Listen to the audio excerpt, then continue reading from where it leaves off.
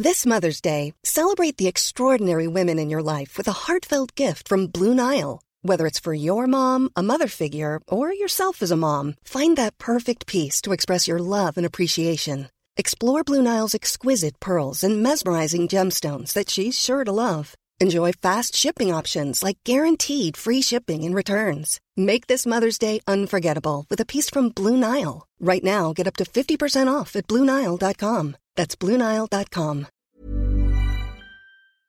Hello? Hello? Podcast Network Asia.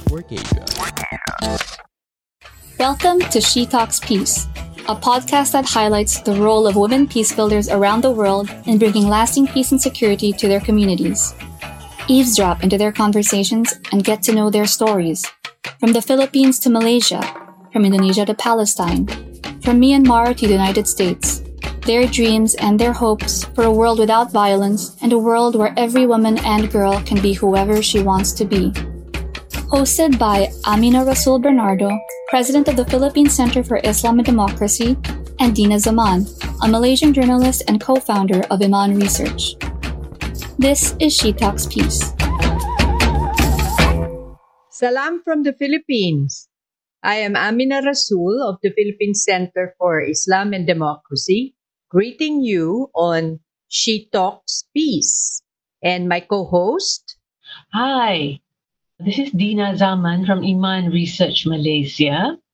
And I'm very, very pleased and happy to be here with Amina Rasul of PCID on our first episode of She Talks Peace. How are you, Dina? Have you been vaccinated yet? I finally have been. I was vaccinated last week.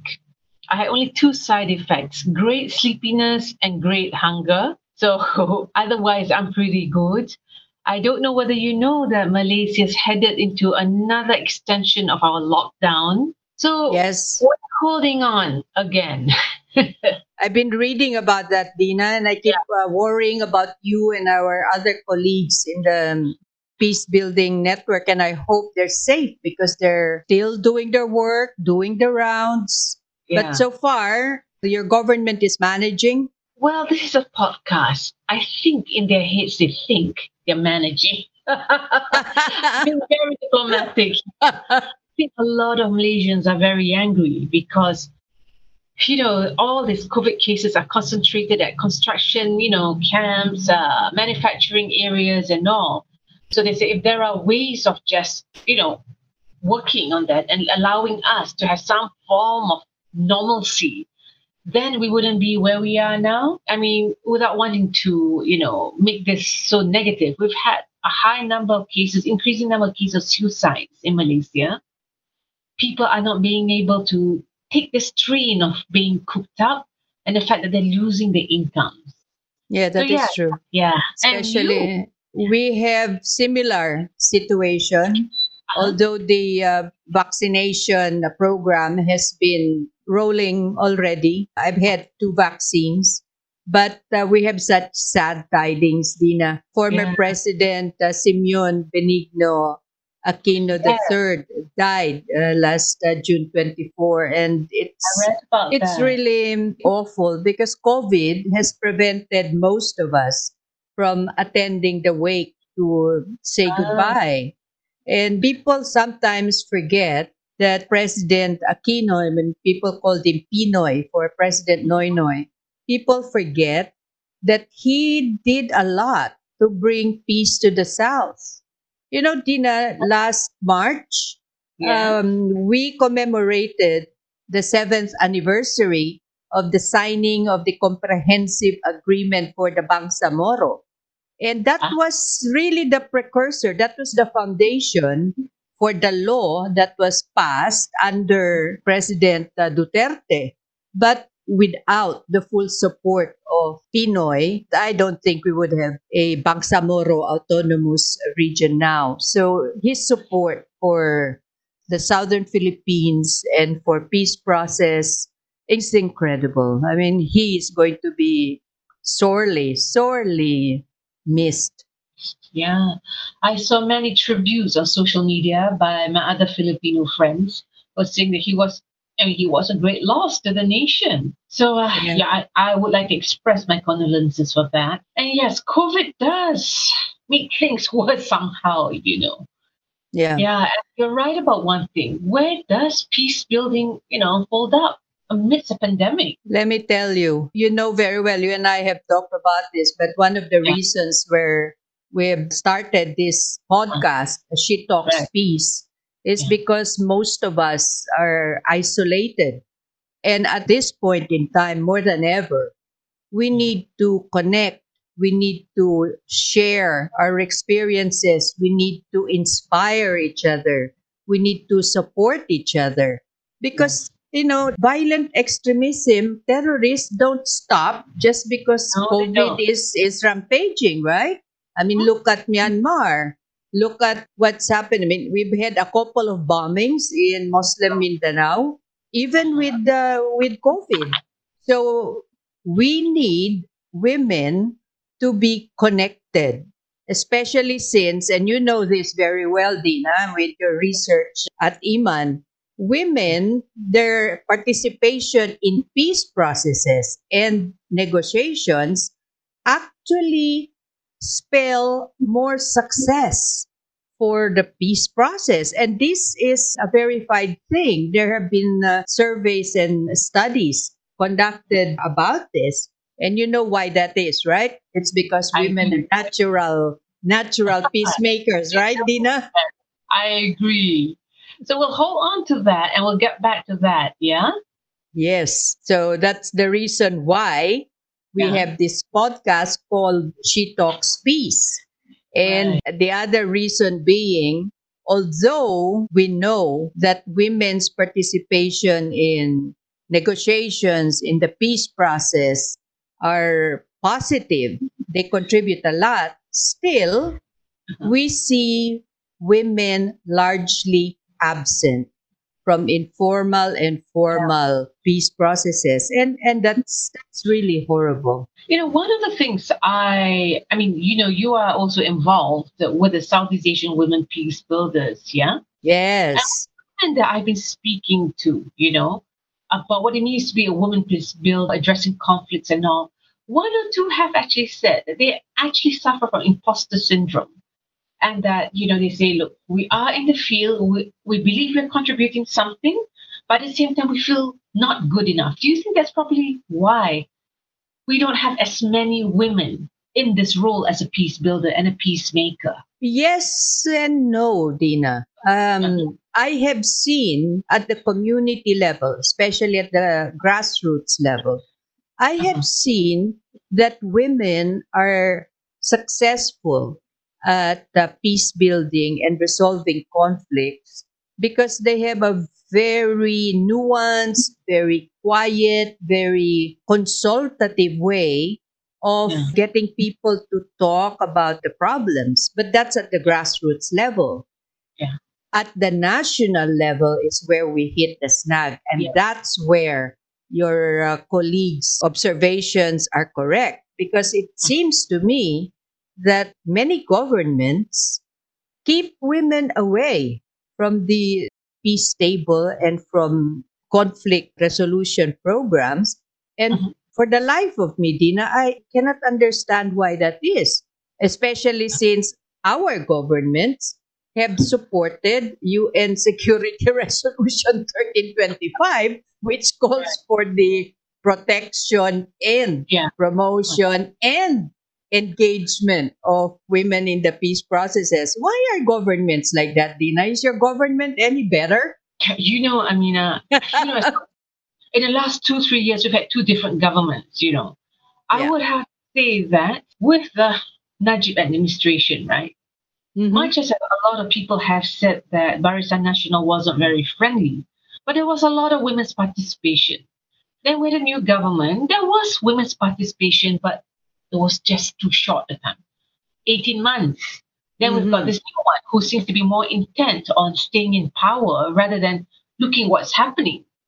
But I think also, at least here in Malaysia, I won't say that I know what's happening in Southeast Asia. Sometimes I also think it's not just the government supporting or not supporting women, right? It could also be our patriarchal societies where I mean, we're women. You've got to be a wife, you've got to be a mother, you've got to be a grandmother. There are a lot of rules. And I'll say that if you don't have that support or backup, there is no way you can do everything. But I could be wrong. You are absolutely right on that count. That is why it is so very important for us to be able to help in connecting women. Yeah. Because as it turns out, women supporting women who are engaged in peace building and peace process is one of the success factors for sustaining our sisters who are working on peace building. Do you remember Lucy, who was a part of our network and she's based in Gaza? When the bombing and the conflagration happened in Gaza, we have been so concerned about Lucy because she was out of touch. But luckily, our network, this Global Women's Alliance for Security Leadership, we talk every Thursday to connect. And we therefore were able to get information about how Lucy's holding up, whether she needs help, and somehow our best wishes and prayers and hopes found its way to Lucy. And I hope that she keeps safe and she keeps strong. Thank you so much, Amina, for revealing about that. I don't know whether you remember Dr. Kaukar. She's from Yemen, the psychologist. We have lost touch with her. However, I thank God for, all the social media platforms. She's very active on LinkedIn. So I think because maybe she's changed numbers and she's now in Canada. So at least now you see that she's posting things about her life in Canada, her worries about her family in Yemen. So I thought, because she was in Malaysia for a bit. She was in transition between, I'm not too sure which country. Then she's now in Canada. But you're right. We need to be in touch. And one of the things that we're trying to do if we get our act together, right? When we discuss with the CWP, the Southeast Asian Women Peace Builders, one of the things that we actually spoke about was that we need to have quarterly, if we can, sessions where women peace builders can actually have a platform to talk about their emotional well-being. Because I think that the work we do is very intense and all we know is to work, but we do not know how to de-stress or manage our, mental health and all that. So yes, the fact is we need to be in touch with each other. We need to hold each other up. And I think now with COVID, I think it's become even more and more important to be there for each other. So thanks for the reminder, Dina, which actually brings us now into the next segment, the next discussion on our podcast, She Talks Peace. Right. I think and I feel, there are a lot of challenges that we women in CBE or in peace building face. You are very familiar with Ibu Ruby, Ibu Mira, and all, and me and Altaf, right? Yes. And you also know, we all know of Sisters in Islam, various women's group around Southeast Asia. I think one of the things that we face is talking to people and also persuading them to actually believe in the work that we do. I think probably because maybe people are not familiar, they're conditioned to think this way, behave this way. And when we come in and say, look, there's another way of doing things, it's a little bit hard. That's one. Two, of course, typical patriarchy, women shouldn't be doing this. Women shouldn't be saying that. I know that Ruby actually said that, it was tough for her and Aman Indonesia. Yes. But they worked, I think, about a year or two to talk to the people on the ground about what they did. And finally, they got through. So these are challenges, I guess, when you work with people on the ground. Sometimes I think that while there are challenges talking to people in policy in government, I think I personally think that it's harder when you talk to the woman on the street who's probably not familiar with the kind of work we do. But I don't want to sound patronizing. It's because we come from very different backgrounds and we want to help and they have different view on life. Yes. But yeah, challenges are there. Another one which I think is very, very important, and I know you feel that too, is that to do the work that we do, Amina, we need money and it has to be sustainable. And it's tiring to do fundraising. Absolutely right. Absolutely right. That's why I guess this is a good point in our podcast to bring in our global campaign. The Women's Alliance for Security Leadership has this global campaign. And She Talks Peace, I hope, will be able to support that global campaign because it calls for supporting women peace builders and peace builders in general. And we have an acronym. The acronym is SOAR, SOAR. And our logo is this beautiful bird of flight like a phoenix. And why SOAR? S is to support women peace builders and their safety, protection for women like Lucy in Gaza, Nancy in Palestine, our sisters in Nigeria and Yemen. And then O is for obligations that our governments who have supported all of these UN declarations for women's participation, our governments who support ASEAN statements on women, peace, and security should, in actuality, put their money where their mouth is and commit to implement the obligations. And then A, of course, is appreciation. Women, peace builders, women and peace builders in general need to know that they are appreciated and supported by their community. And with regards to your observation about the lack of funding, the most important factor, I guess, are resources. So we've got this global campaign and it seems to be picking up. It's gotten some traction. Yep, some of the bilaterals have already bought into it and are supporting it. I understand that Canada has already started funding mechanism for peace builders, especially women who are in peace building.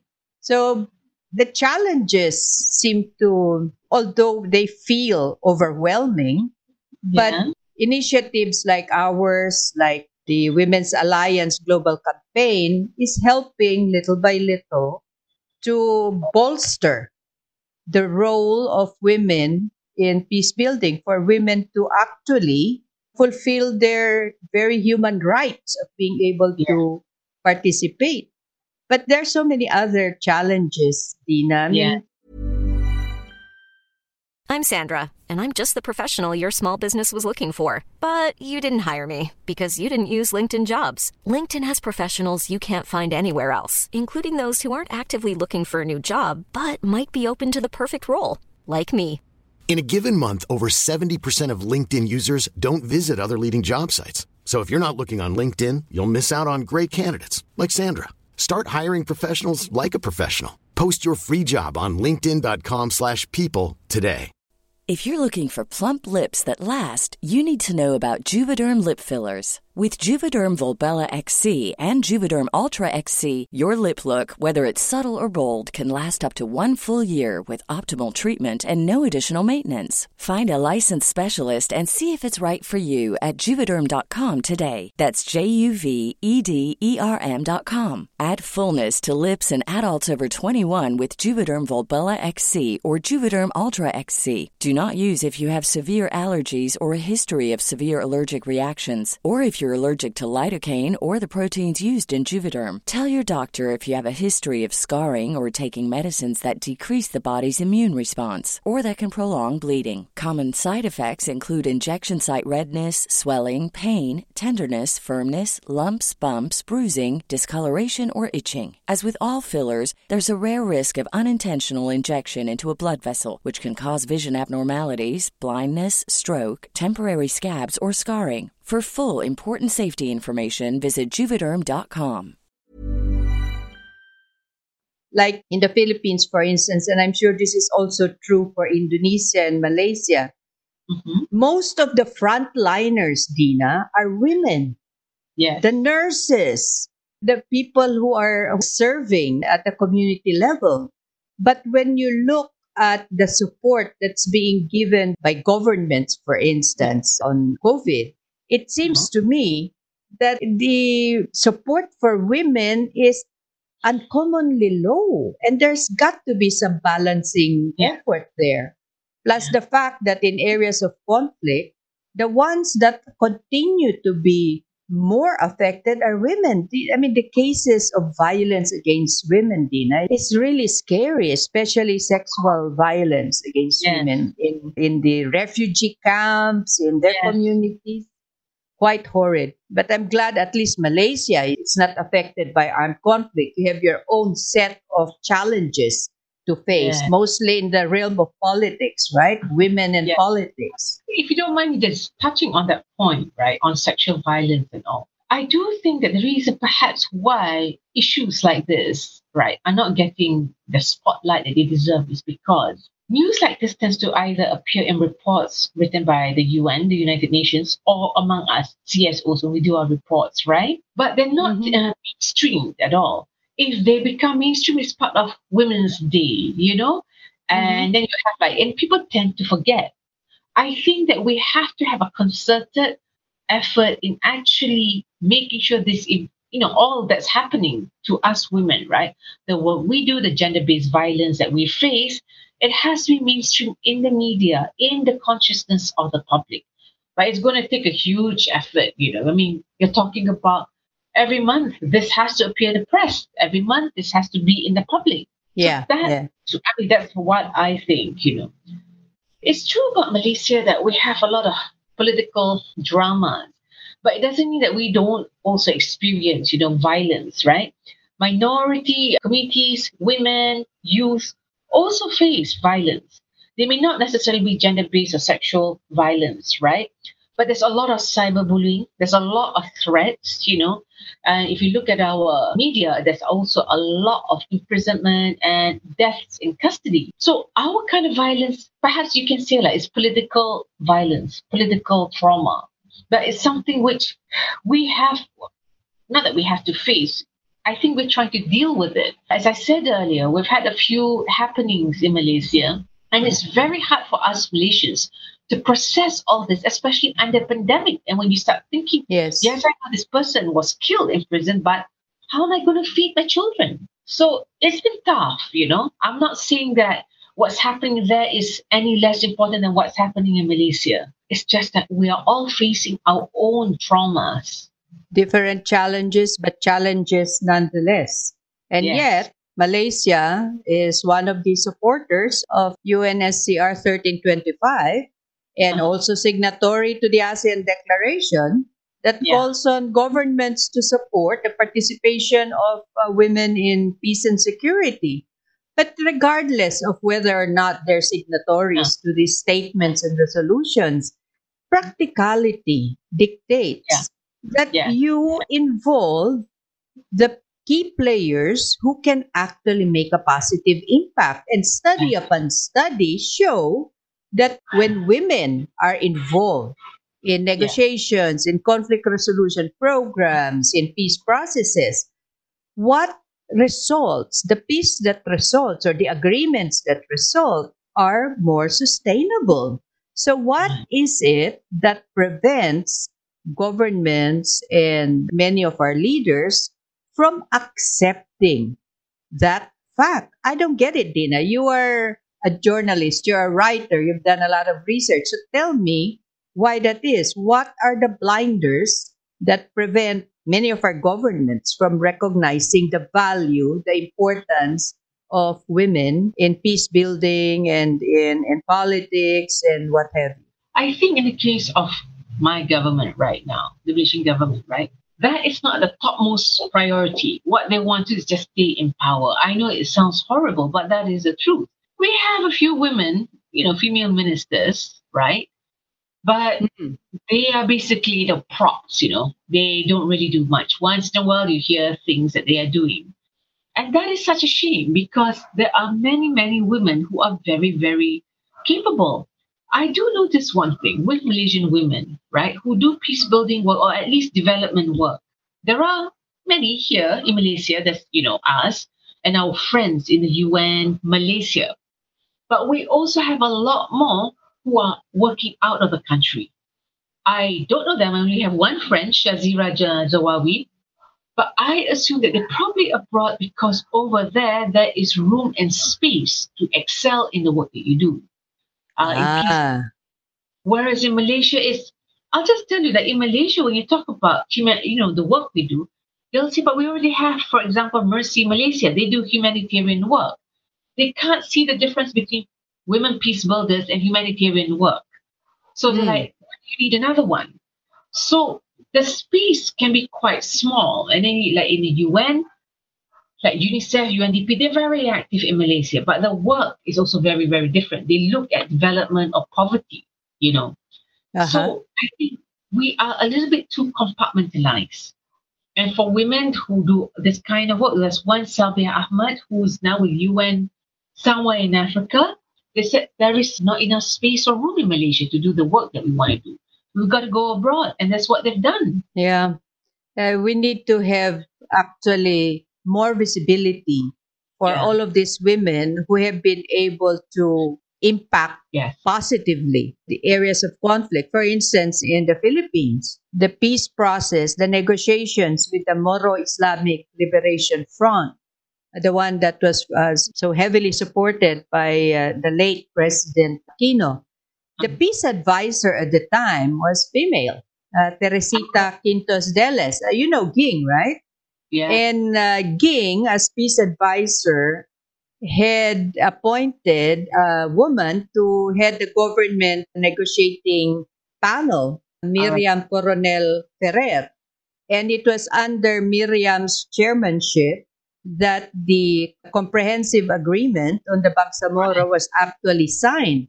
And I tell you, Dina, one of the success factors, I believe, was the fact that both Ging Deles and Miriam Coronel Ferrer were very inclusive, as women tend to be. And there would be regular consultations with civil society. Civil society engagements was very important for the two of them, so that the civil society not only were able to provide inputs to the government panels, but they were also able to bring these inputs and talk to the Moro Islamic Liberation Front. So the role played by women and civil society cannot be quantified, honestly. And this because you have two women who understand that for peace to be sustainable, you need everybody to be participant. Agree. ASEAN seems to have really recognized the value that we women and women peace builders bring to the table. Because in 2018, ASEAN approved and launched the ASEAN Women for Peace Registry, or OPER. And it's still early days, but this OPER, this registry, started off by having each government nominate 3 women to be part of the registry. And the women come from all sectors, government, academia, some are with the military.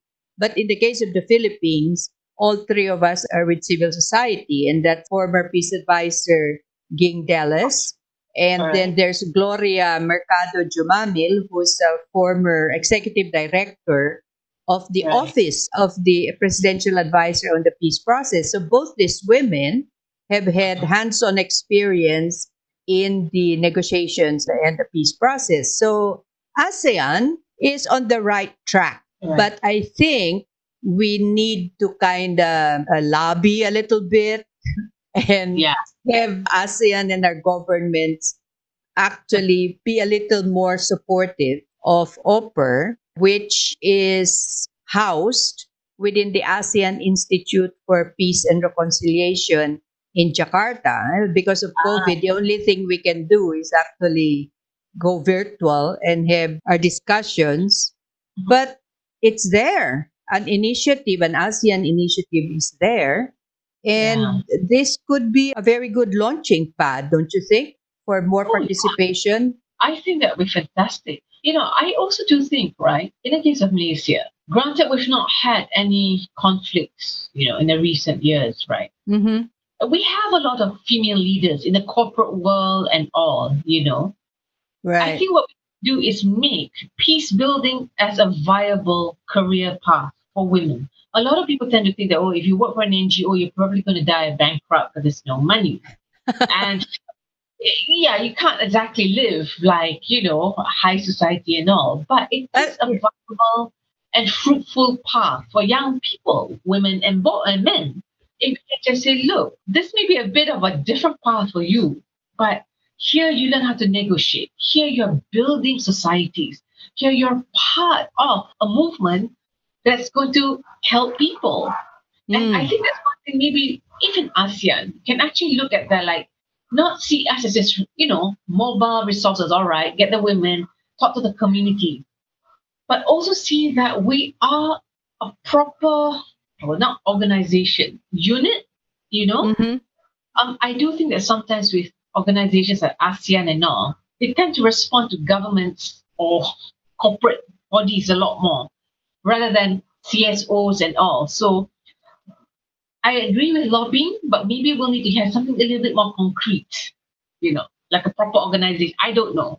This is what's at the top of my head right now. Well, I think that a very good lobby network in ASEAN would be the Southeast Asia Women Peace Builders. So you should tell us a little bit more about how CWP can make it happen. Well, in a nutshell, it's this. Last year, we were all on ICANN's many emails. And then Ruby said, it's fantastic, but there's nothing that's very Southeast Asian-y. Right. What about our voices? So to be honest, Ruby had this really crazy idea. Let's do a regional summit. And we were like, when? Like now? Huh? So honestly, we thought this. But we did it. We called out friends to talk and all that.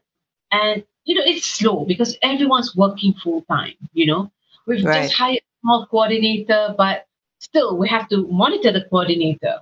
It's not been easy. It's a bit too slow because everyone's doing it on a voluntary basis. Right. Basically, what we want to do is this. We want to push forward the voices of women peace builders in Southeast Asia who are not necessarily academics or activists. They could be mothers, sisters who all want peace in the countries, and not just about conflict. We're looking at gender-based violence.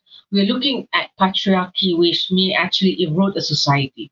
We're looking at food security. We're looking at climate change, And how do we do this? So right now, we're still building out the website. We're still sorting out some publications to put up on the website. But we hope that this will become a platform for other NGOs, such as yourself, to come in and say, all right, let's work together and get some funding together, and let's use this platform to push an agenda or a program, I think also another thing is that one reason why we set this up is I will only see you, Amina, at a conference, just like how I only see Mira or Ruby. That's right.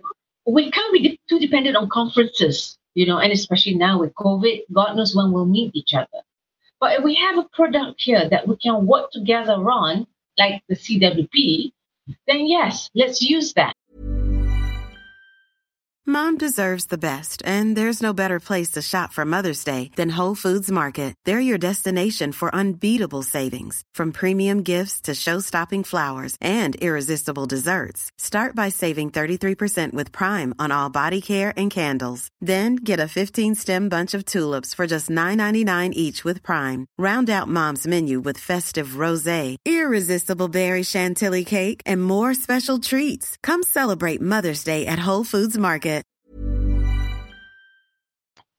By the way, Dina, I meant to ask you, you have many women-led corporations in Malaysia, right? Yes. Are you not able to reach out to them to, for support? I think right now, to be honest, we're all running around, so we're a bit flat out, okay? If I'm going to lobby, I really want to do this properly and talk to them. Everything is virtual now.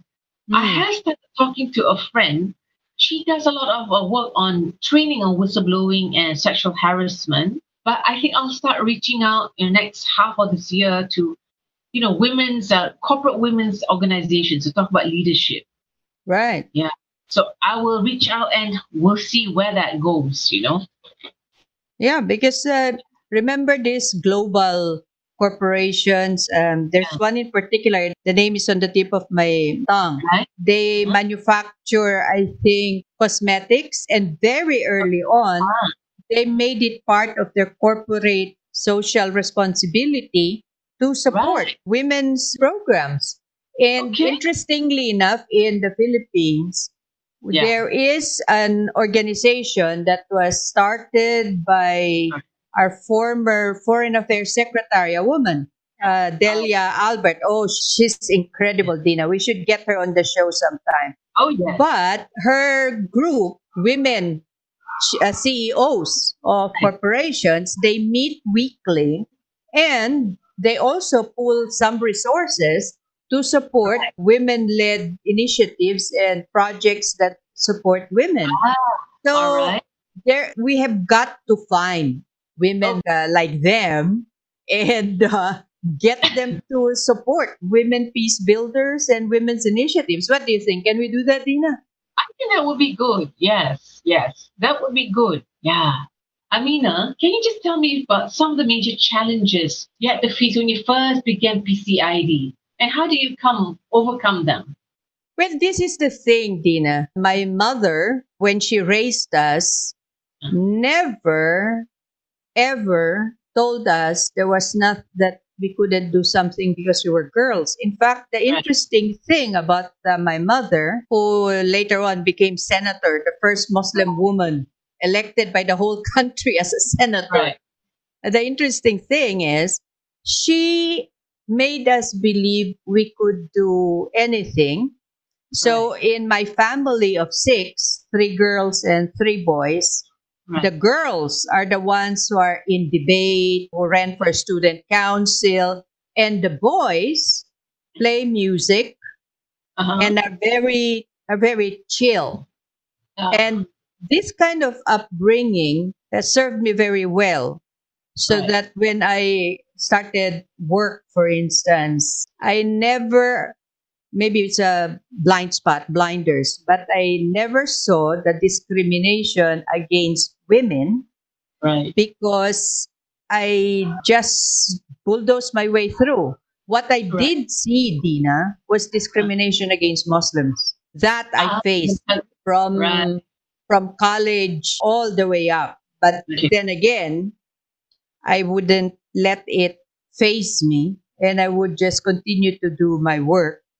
And if people became particularly aggressive in their discrimination, then I would talk to them and move on. But that's the reason why I got my friends to put together the Philippine Center for Islam and Democracy, because I felt that Muslims, especially Muslim minorities in non-Muslim majority countries, need to amplify their voices. We need to voice our thoughts because, Dina, we are a silenced minority. And if we don't do this, if we don't come together and speak out and tell them what we think about education, about lack of resources, about armed conflict, then they're just bulldoze all over us. So the challenges have been there and I've experienced them most of my adult life. But interestingly enough, not as a woman, but as a Muslim. What about you, Dina? What interesting challenges have you faced as a woman in a man's world? I think, prior to me entering the media, I was in the corporate world in PR. So I didn't really face that. It was more like whether you delivered your work or not. I think my greatest challenge would be that after 10, 15 years working as a journalist and columnist, right? When all of us decided, why don't we pull in our money and create demand? Yeah. We were idealistic, yes. But we also saw the gaps that was not being covered by the media and so forth. I think our challenge was to get people to actually believe in us, whether they were men or women. As I said briefly earlier, in Malaysia, we tend to box things. So if you're a journalist, you couldn't be doing anything else. And for me personally, they said, well, you're not an activist. I said, yes, I never was, never have been, but I was a volunteer. It doesn't mean that, whatever we do, whatever contribution we have, it's not bad. So it was tough, and when we came in, that was when it was at the height of where there were many CSOs that were already established, like 20, 30 years already. And they were curious to know about this new player. And we said, look, we are not a CSO proper. We're research. This is what they said to us. You can't be a proper research group when you don't have a minister backing you. And we were saying, why must we always have a political person in an organization to be? It was tough, the first 2 years, actually, I have to be honest, I think meeting you and everyone else, right, even though we were, quite intimidated, shy, it was easier than being in Malaysia where everyone's like, why are you entering our space? And you're like, we just want to do research. And because of the work we do, it was already so niche. And the challenge was this. People said there is no such thing as VE in Malaysia. There is no such thing as terrorism. That was at the height of ISIS, Yeah. Despite all that, they said, no, we only have political extremism. We only have economic extremism. None of this happening in Malaysia. So I think it was more like having to meet perception. And I'll tell you that, it's only now, 6 years into the so-called business, it's like finally we are like getting calls from people, in Malaysia, saying, oh, you think we can work together? And we're like, I was just telling Alta this morning, wow, it wasn't like this before. But it's tough. And also another thing, when I said that because we didn't have any politician behind us, trying to go to government forums, or even if you are at the forums, nobody will want to talk to you because you didn't have a mafia behind you or something, right? It was hard going, honestly. There were times when you said, why are we doing what we're doing? But here we are, here we are. Hey, Dina, have you ever thought of going into politics yourself and being a member of parliament? No. Why not? Peace and all that. No, thank you. I had an angiogram earlier this year. I like my heart. I don't want stress. There's much to be said for a woman in parliament, especially a woman with the advocacies that you support and with the capacities that you have. Yeah. My mom was in the Senate for 9 years. She was the first Muslim woman elected senator, and that's no small feat because our senators are elected by the whole country. And the Muslim population of the Philippines is no more than 10%. So can you just imagine how tough that was?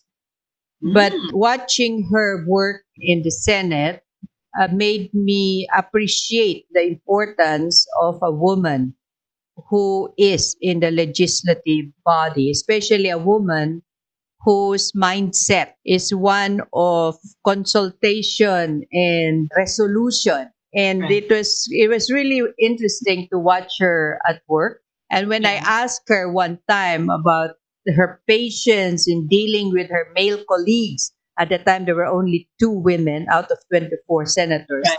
And she told me, always remember a tablespoon of honey catches more flies than a gallon of vinegar. So there are many ways of getting the job done, and that's one way. But really interesting, Dina, because she was able to get the support of her male colleagues. She was able to pass great legislation, one of them being the Women in Development and Nation Building Act, which made it necessary for government to provide X% of the budget for programs in the government or out of government that would capacitate women, that provide training for women. And part of that law also opened up our Philippine Military Academy to girls. Oh my God, Dina. When we went up to the Philippine Military Academy, which is up in the mountains of the north in Baguio, when we went there to have a meeting with the cadets, all of them were against opening up PMA to women. And they had arguments from the sublime to the ridiculous. And one of the ridiculous ones was saying, but the bathrooms here are only for men. And my mom said, we will provide you the budget to construct the bathrooms for women if that's the problem. But you know what? It's worked out well. And some of the graduating classes of the Philippine Military Academy have had women who were at the top echelons of the graduating class. So far so good. So you should run for parliament, Tina. No. I can do good without having to enter politics. No, thank you. But it is something. I mean, I'm quite happy to see the young girls now who are very politically active, or at least politically aware. I'm on Facebook just to, my Facebook is nonsensical. But when I see these young girls talking, fighting against social mores, saying he's wrong, I say, hey, I think Malaysia is going to be quite good. These these young girls are not going to stop talking. They're very loud in a sense. And I hope they don't, So I'm quite happy. And I think that despite the problems that we have, we are seeing more and more women becoming active in politics. Yeah. Granted, they all represent, political parties, but, compared to before, at least now you see more. Just that I wish our current government, their ministers could just function a little bit more than what they are right now. Well, yeah. We can hope, we can pray, and we can lobby. Well, Dina, it's always fun talking to you, especially now that we have this podcast. But I'm afraid our time is running short and we have to say our goodbyes. But before doing that, I'm really glad that we were able to spend this half hour to an hour talking about why women should be engaged in conflict resolution, in peace processes, in politics, in business. Because women bring with them many attributes, and studies have shown that when women are engaged, the results are always more sustainable. That's why you have the UNSCR 1325 and the ASEAN Statement of Support for Women, Peace and Security. And we should really continue to do more, however we can, to push the envelope forward for women's participation. What do you think, Dina? I think that's a fantastic idea. We've got our lives to prepare for this, so yes. But I'm going to be meeting you next week. Until next week, Dina, this is Amina Rasul from the Philippines on She Talks Peace. Right. Thank you for having me. I'll see you next week. This is She Talks Peace, Dina Zaman from Malaysia. Goodbye. Salam. She Talks Peace is brought to you in partnership with Podcast Network Asia and Podmetrics, the easiest way to monetize your podcast. For more information, check out their website at podcastnetwork.asia and podmetrics.co. The views and opinions expressed by the podcast creators, hosts, and guests do not necessarily reflect the official policy and position of Podcast Network Asia. Any content provided by the people on the podcast are of their own opinion and are not intended to malign any religion, ethnic group, club, organization, company, individual, or anyone or anything.